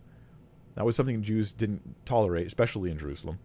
But when they came, he drew back and separated himself, fearing the circumcision party. Now, this is important. The reason why he pulled back is super important. Paul is not pulling back from eating with the Gentiles because he's socially ashamed to hang out with them. He's pulling back because a group of people came who teach that Gentiles have to be circumcised in order to be saved. Catch that? They have to be circumcised in order to be saved. So they think Paul, they're not really fully Christian. Paul goes, or Peter, for whatever reason, for his own reasons, right? He goes and he eats with the Jews. And he's not eating with the Gentiles. They certainly won't eat with the Gentiles. He eats with them. Paul's like, hey, this is intolerable. What you're doing, I will not tolerate this. Verse 13. And the rest of the Jews acted hypocritically along with him, so that even Barnabas was led astray by their hypocrisy. So then other Jews left the Gentiles too. Is it discrimination? Yes. But is the reason Paul's upset because it fits in the category called discrimination? No. Paul wasn't against all forms of discrimination, not in the old sense of the word. He's just not. But when I saw that their conduct was not in step with the truth of the gospel, I said to Cephas before them all, if you, though a Jew, live like a Gentile and not like a Jew, how can you force the Gentiles to live like Jews? And then he goes on to talk about how we're justified. So 2 more verses. We ourselves are Jews by birth and not Gentile sinners, yet we know that a person is not justified by works of the law, but through faith in Jesus Christ. So we also have believed in Christ Jesus in order to be justified by faith in Christ and not by the works of the law, because by the works of the law, no one will be justified. Is Paul's problem with what Peter did that it was discrimination in the broad category of the modern sense of the term, which is very often a very bad thing? I'm not like, oh, Mike's pro-discrimination. No, you probably shouldn't watch my channel. You don't like thinking carefully about things. No, his problem is not that it's discrimination in general. Paul's concern is that it's a particular discrimination, not even that it's discrimination, right? It's a particular activity that is communicating to these Gentiles and to other Jews that are there, all the bystanders, right, that Gentiles can't be saved until they're circumcised and they observe the law. So Paul's response is, guys, the message you're sending is that they're not in Christ until they be circumcised, that they're not fully sons in Christ until they obey the law. And you're eating with a circumcision party who's teaching this stuff. This is terrible. This is wrong. I'm going to stand up and I'm going to shout about it. So this is not the same thing as talking about eldership. This is what Paul's talking about when he says, in Christ you have sonship status and heirship, right? You're a son of Abraham. You have the Holy Spirit and a close relationship with God, and you are justified in Christ. The 4 things that Paul's caring about, they're in Galatians 2. So it relates to the topic, but it's not social interactions as a broad category. It's not. It's just not. So in Galatians 2, the problem is that Gentiles are being treated not as second-class citizens with full status in Christ, but they're being treated like people who aren't even in Christ. Now you're starting to get it, right? Like the women in ministry issue about eldership, it's a thing like, hey, we think that makes them second-class citizens. And I don't think that's true. But even if you think it's true, it doesn't apply to Galatians 2. There may be other issues with it, but it's not Galatians 2. There may be other problems with it, but it's not Galatians 3. The issue is their status in relationship to Paul's concerns about sonship, relationship with God, the Holy Spirit, future inheritance, justification, those types of issues. That's why Paul is so bothered. I can demonstrate that status as full heirs. And catch me here. Yep, there's debates on 1 Peter. We'll go through 1 Peter in a bit more detail in the future. But when I do a whole week on a whole video on men and women in marriage and their relationship as regards to this debate. But I can demonstrate to you using 1 Peter 3 that we have full status as heirs in Christ. You have full sonship status, men and women. But this does not refute the idea of different roles for men and women in the church or marriage. I think I can prove it with Scripture very simply and straightforward. So 1 Peter chapter 3, we'll just look at a few verses here. Verse 1. Wives, be subject to your own husbands, right? Be subject to them. This is the idea of them, they're still an authority in their home, but there is a sense in which they look at their husband as being that final authority in their home. So that even if some do not obey the word, they may be won without a word by the conduct of their wives. Okay, so the wives are called to submit even in the case of being in an unequally yoked marriage. But then as you go to verses 5 through 7, look at what it says to husbands, because it warns them. First, okay, a little bit more on wives, right? Just so you can see how strong this is. Peter's not ashamed of this. It's not just cultural bowing. It seems to be something he thinks is godly. 1 Peter 3:5. I'll talk more about it in a future video. For this is how the holy women who hoped in God used to adorn themselves, by submitting to their own husbands. And as Sarah obeyed Abraham, calling him Lord, and you are her children if you do good and do not fear anything that is frightening. Now here's what it says to husbands. Because here's the egalitarian claim. Not by all egalitarians. Many egalitarians will reject husband and wife roles. Others will not. So some egalitarians, this does not apply to you. But the ones who reject those husband and wife roles, I think this is a defeater for your position. Because they'll say, look, in fact, I think it defeats both positions. Because they'll say, look, if a woman can't have these roles related to authority, then you're effectively taking away her status in Christ. You're saying she's not fully in Christ. She doesn't have the equal status in Christ. But look at the reasoning here in 1 Peter 3. Likewise, husbands, live with your wives in an understanding way, showing honor to the woman as the weaker vessel. Women have weaker physical vessels, since they are heirs with you of the grace of life. What does that phrase mean? Women are heirs with you, men. But guess what? They're still called to submit. But they're still heirs with you. Why doesn't Peter think that this destroys their equality in Christ? I think the answer is because it doesn't. But my real point here is, if you have this paradigm, if a woman can't be an elder, she's not fully Christian. She's not fully in Christ. That's not the paradigm that the Bible has. That's a paradigm you've got that you're putting on the Bible, which makes you have to reinterpret it, I think, in these cases. In fact, it even threatens the husband so that your prayers may not be hindered. Husbands, you mistreat your wives. You treat her as less than a full Christian, less than fully an heir in Christ and the glory that's to come, then it's going to hinder your prayers. This refutes chauvinistic impulses of husbands, abusing their authority and their role, but it also affirms roles. Again, we'll talk more about that later. Ephesians 5 does this as well. We'll cover it later. Many egalitarians say that any restrictions were just cultural, but that backfires against other egalitarians. Oh, they just did that for cultural reasons. Other egalitarians will say that any restriction compromises your status in Christ, which is the issue today. Galatians 3:28. Oh, if you have different roles, you're taking away their status in Christ. You're killing Galatians 3:28. But then other egalitarians will say, but even the restrictions you see were just there for cultural reasons. But Paul would never, for cultural reasons, allow someone to strip your status in Christ.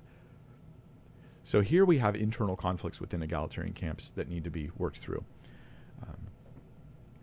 Remember, Galatians 3:28 is the silver bullet, right? So step one, recap a little bit of what we've done so far.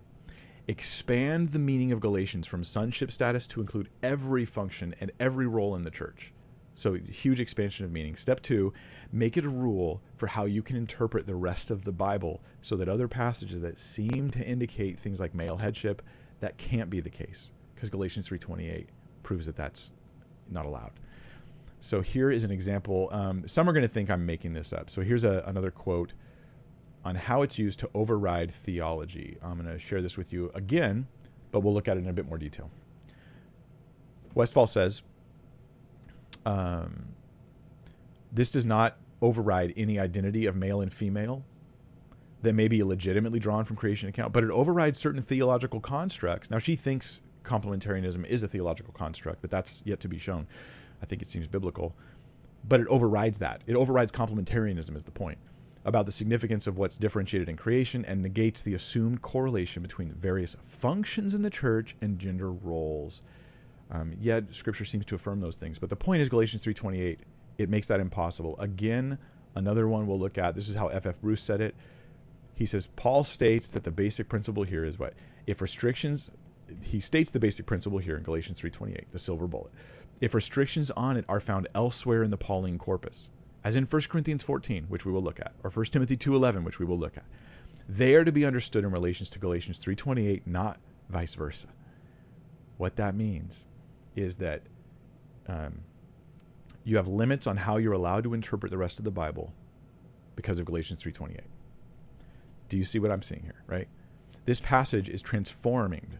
It was about being in Christ to becoming this overarching rule for all gender-related issues in church government, even dictating to us how we can interpret the rest of the Bible, but it's not even about those things in context anywhere in the book. Here's a good hermeneutic rule, right, for studying the Bible. Hermeneutics is like the art and science of studying, So hermeneutic rule for studying the Bible. Clear passages help us with unclear passages. That's absolutely true. When Paul's talking about really specific issues here, but Peter said it really vague over here, we'll let Paul give us clarity. Here's a bad hermeneutic rule. Passages about one thing telling us how to interpret passages that are about a completely different issue. That's a bad rule. That's the Galatians 3:28 silver bullet. It is. I think that egalitarian views, the mishandling of the text of Scripture is rife in egalitarian positions. It's rife. And I don't want to pull punches there, because it's sacred to handle the Word of God well. It is sacred to do this. And you see what I'm seeing. It's a serious problem. I want to also look at how, and many egalitarians and complementarians do this too, right? They can talk about egalitarians with basically portray their arguments different than they are, which is why I'm putting quotes on the screen for you over and over again to demonstrate these really are the arguments that we're getting. We're getting them from real top egalitarians. But sometimes egalitarians don't realize that complementarians are being misrepresented. So here's, at least some of us are, some complementarians are pretty lousy. So just quote them. You don't have to misrepresent them. They look pretty bad.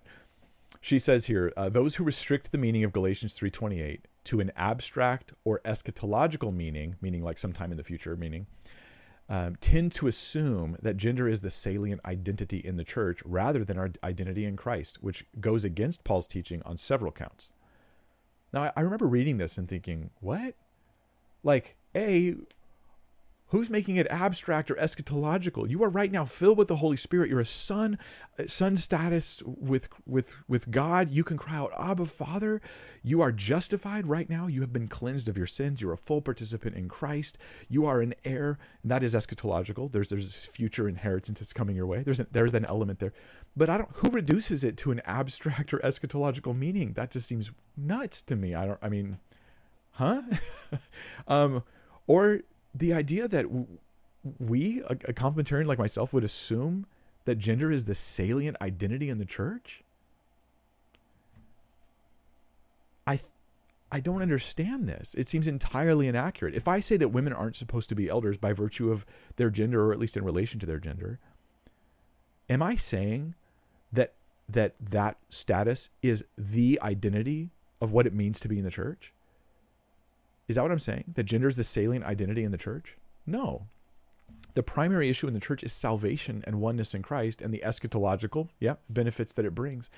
Whoever can or can't be an elder for any reason isn't being told that their identity in Christ is in question. Westphal has traded in Christ for in leadership in her points. That's a serious problem. So here's my pushback, would be to say this to Cynthia Westphal, and I say this as a brother who loves you, thinks you're a real believer, thinks that you love God. I think that I'm trying to demonstrate, I think, real problems and errors that are going on here that are pervasive enough to require real refutation. But my pushback is to say this: on your view, on Westfall's view, the salient quality that identifies you in the church is the ability to be an elder. It's not about being male and female. It's about being an elder. If you can't be an elder in the church, then your salient identity is damaged and compromised.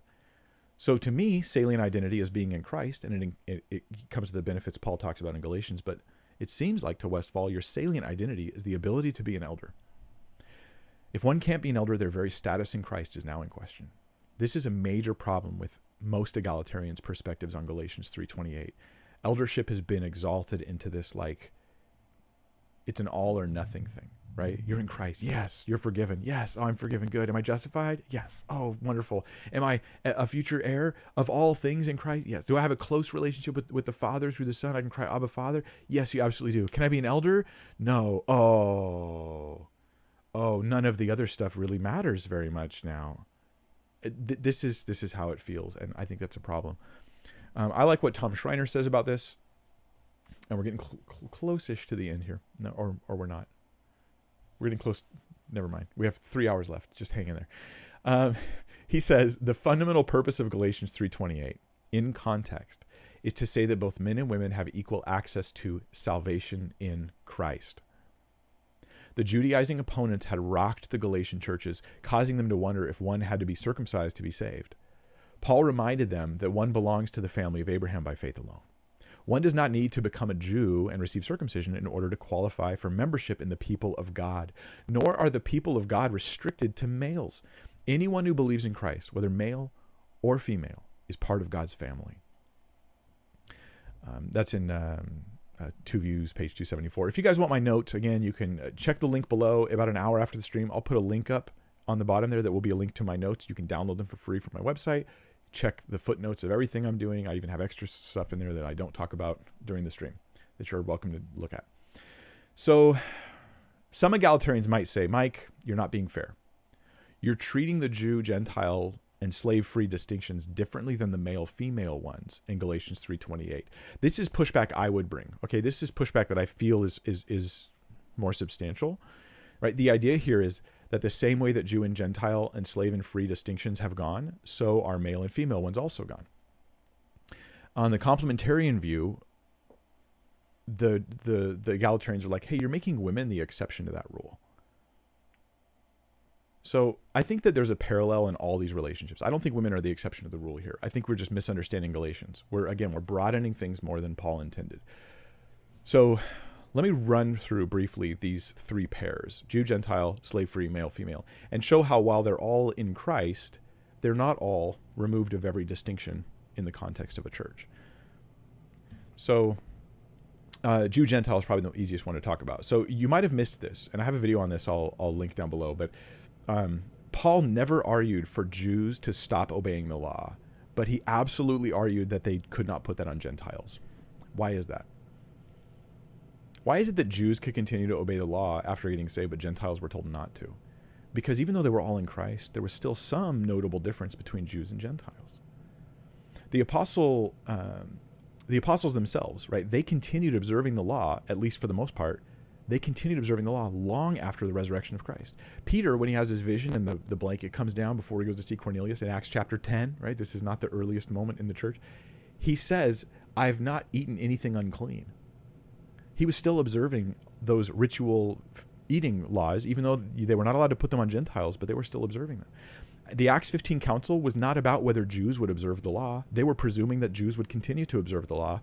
It was about whether Gentile Christians should observe the law.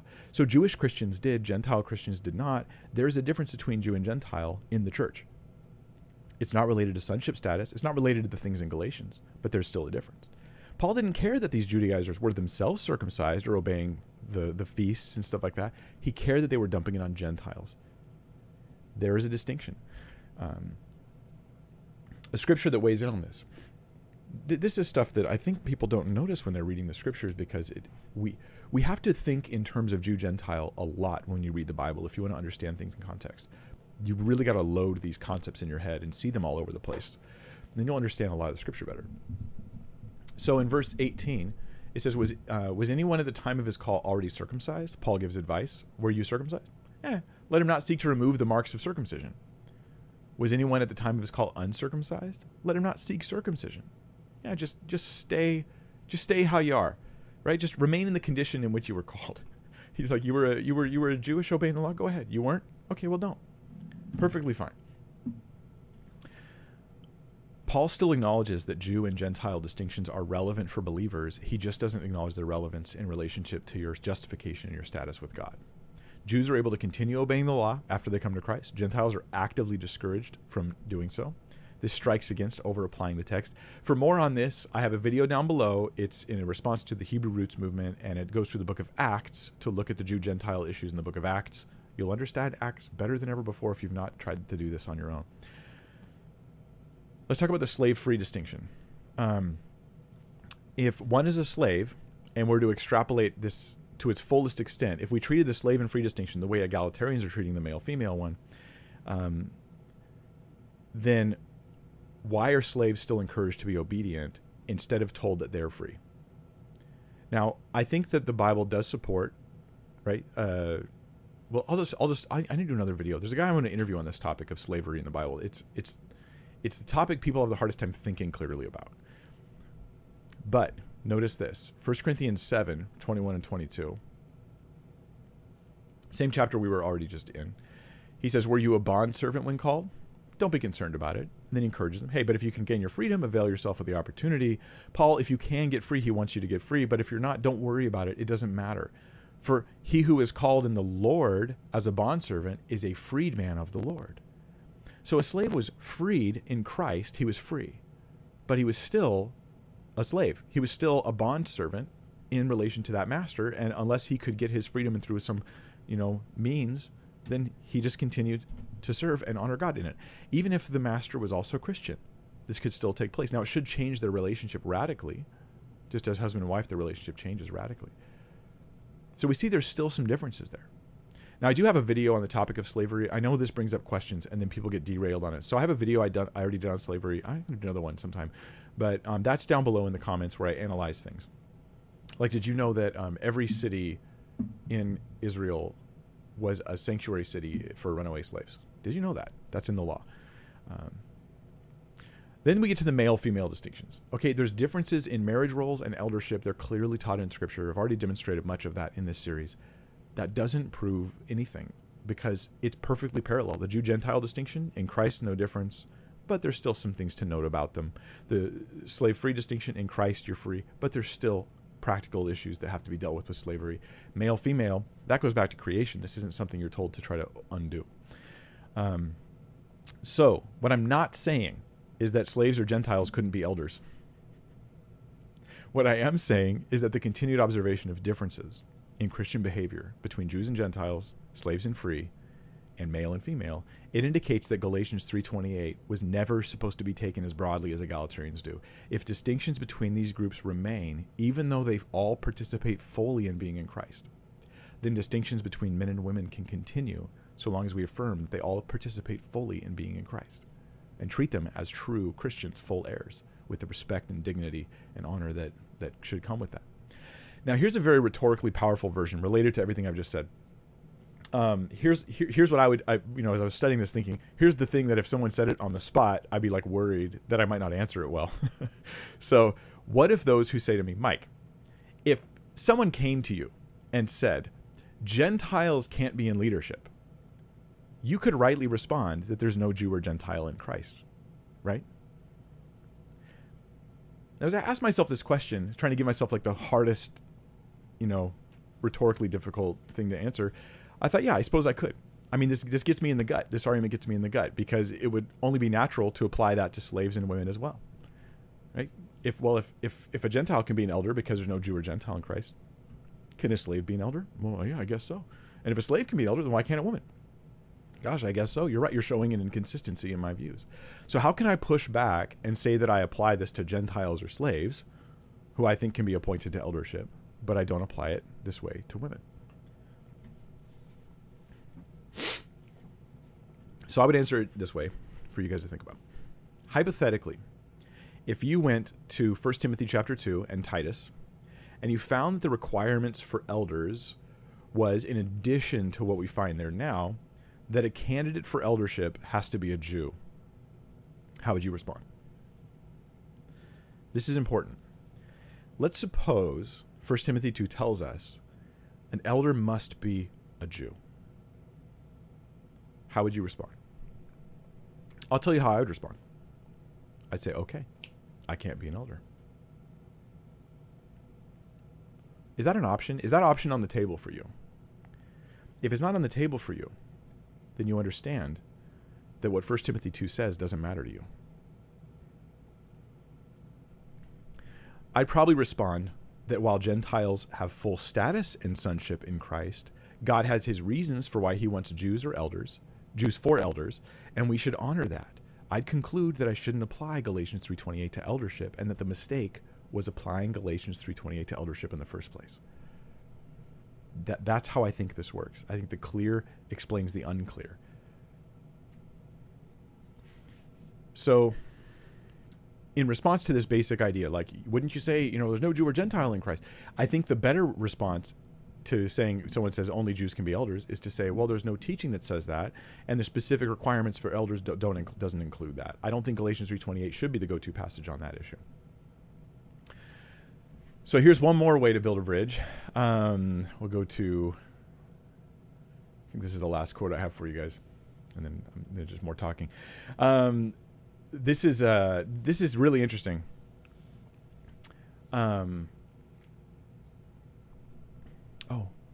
I don't have the quote. Okay, this is for a moment from now. Let me come back to this one in a second. That's a side note that I thought you guys would find really thoughtful. Okay, so here's the quote, and it says, regardless of whether one identifies, this is Westphal again. She's going to use the term dynamics of power here. She says, regardless of whether one identifies the main theme of Galatians as justification or new creation, the purpose of the letter was to deal with cultural conflicts, the dynamics of power, and the tension between law and liberty.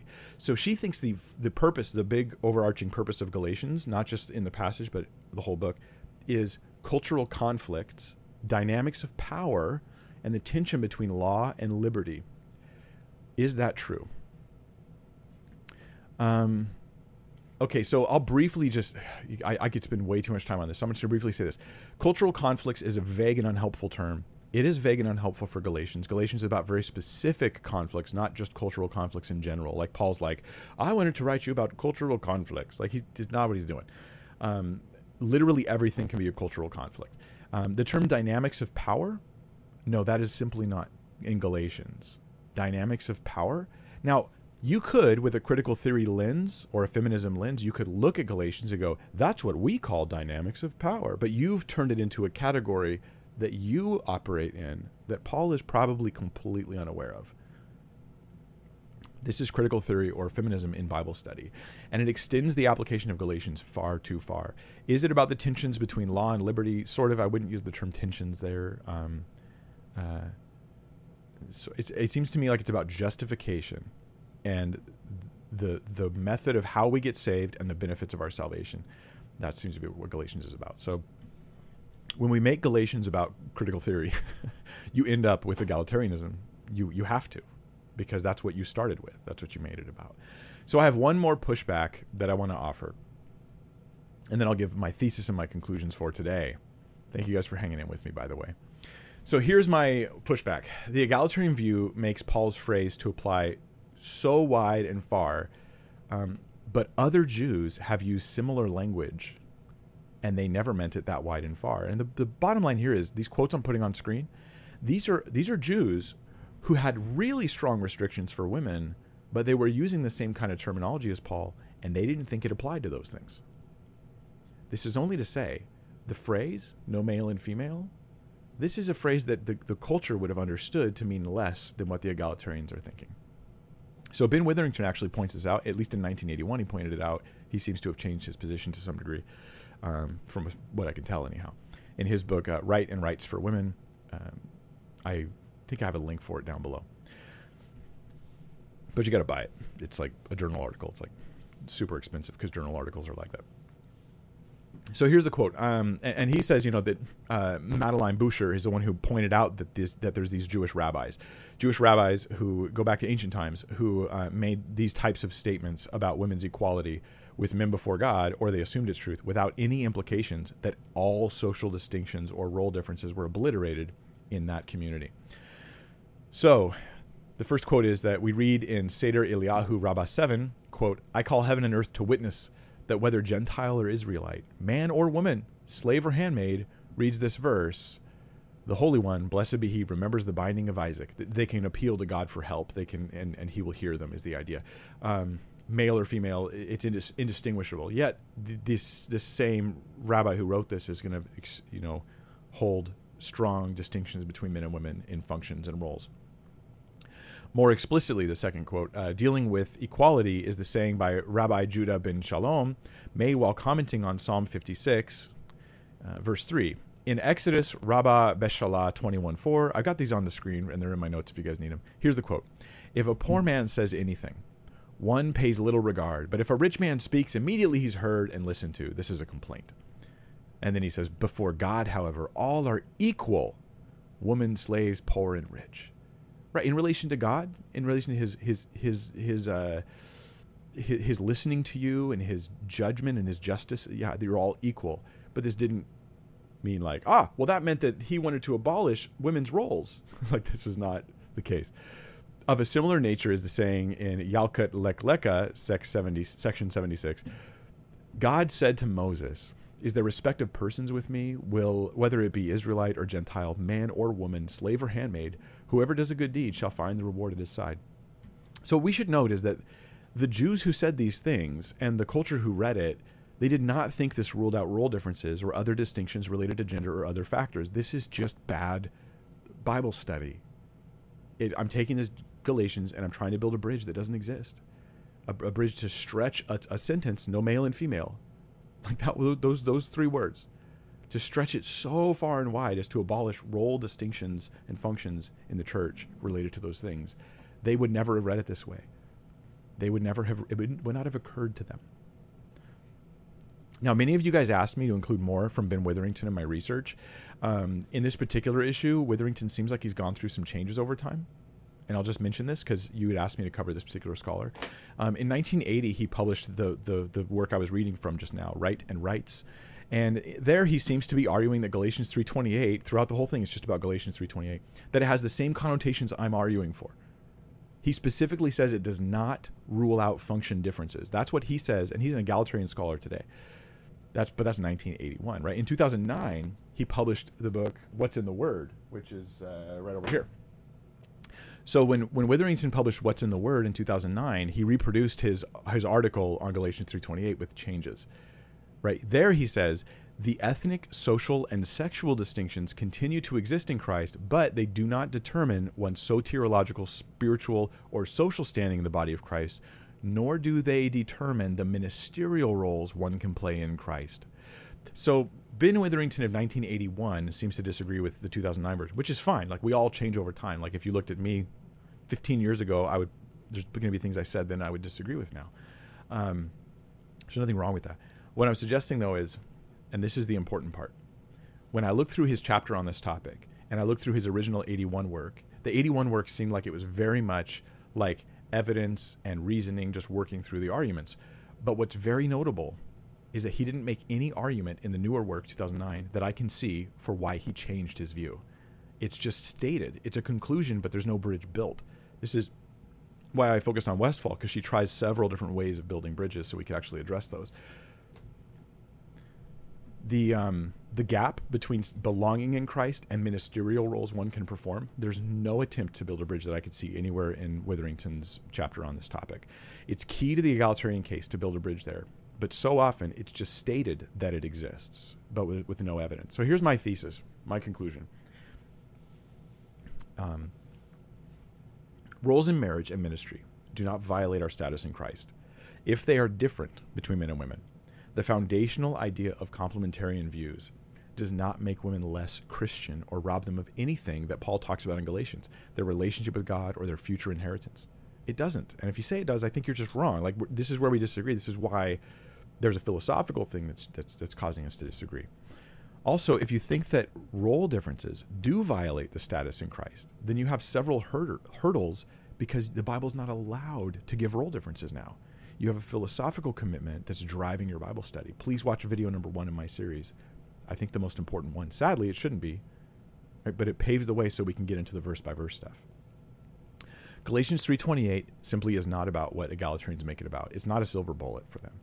And other New Testament teaching is being overlooked that is about those things, which I have talked about and will continue to talk about in this series. So here's conclusions from today, and I'll tell you what next time is going to be about. I don't know if it'll be next Monday or 2, maybe from now. Galatians 3:28 does mean this, right? Women have sonship status in Christ. They're as fully Christian as men.